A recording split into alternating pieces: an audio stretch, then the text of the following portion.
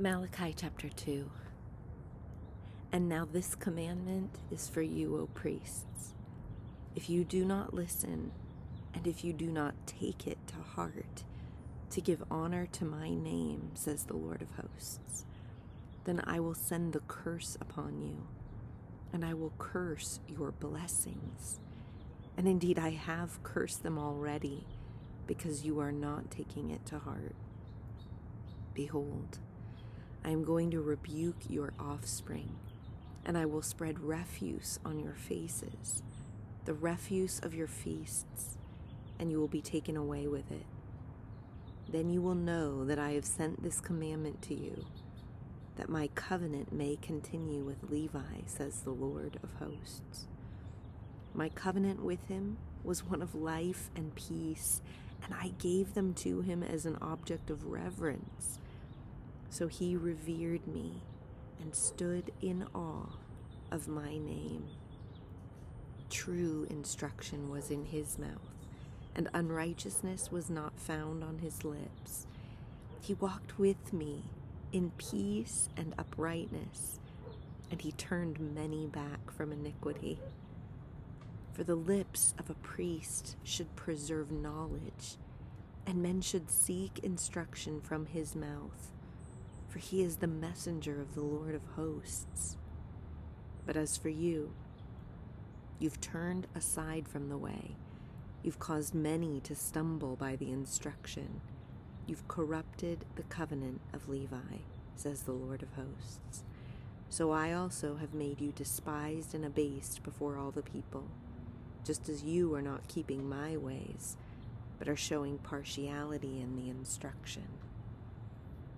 Do we not all have one Father? Has not one God created us? Why do we deal treacherously, each against his brother, so as to profane the covenant of our fathers? Judah has dealt treacherously, and an abomination has been committed in Israel and in Jerusalem, for Judah has profaned the sanctuary of the Lord, which he loves, and has married the daughter of a foreign god. As for the man who does this, may the Lord cut off from the tents of Jacob everyone who awakes and answers, or who presents an offering to the Lord of hosts. This is another thing you do. You cover the altar of the Lord with tears, with weeping and with groaning, because he no longer regards the offering, or accepts it with favor from your hand. Yet you say, for what reason? Because the Lord has been a witness between you and the wife of your youth, against whom you have dealt treacherously, though she is your companion and your wife by covenant. But not one has done so who has a remnant of the Spirit. And what did that one do while he was seeking a godly offspring?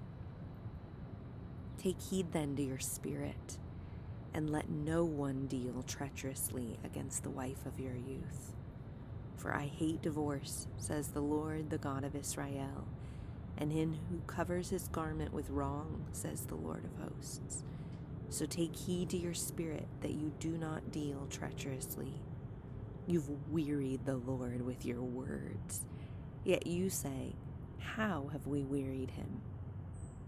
In that you say, everyone who does evil is good in the sight of the Lord, and he delights in them.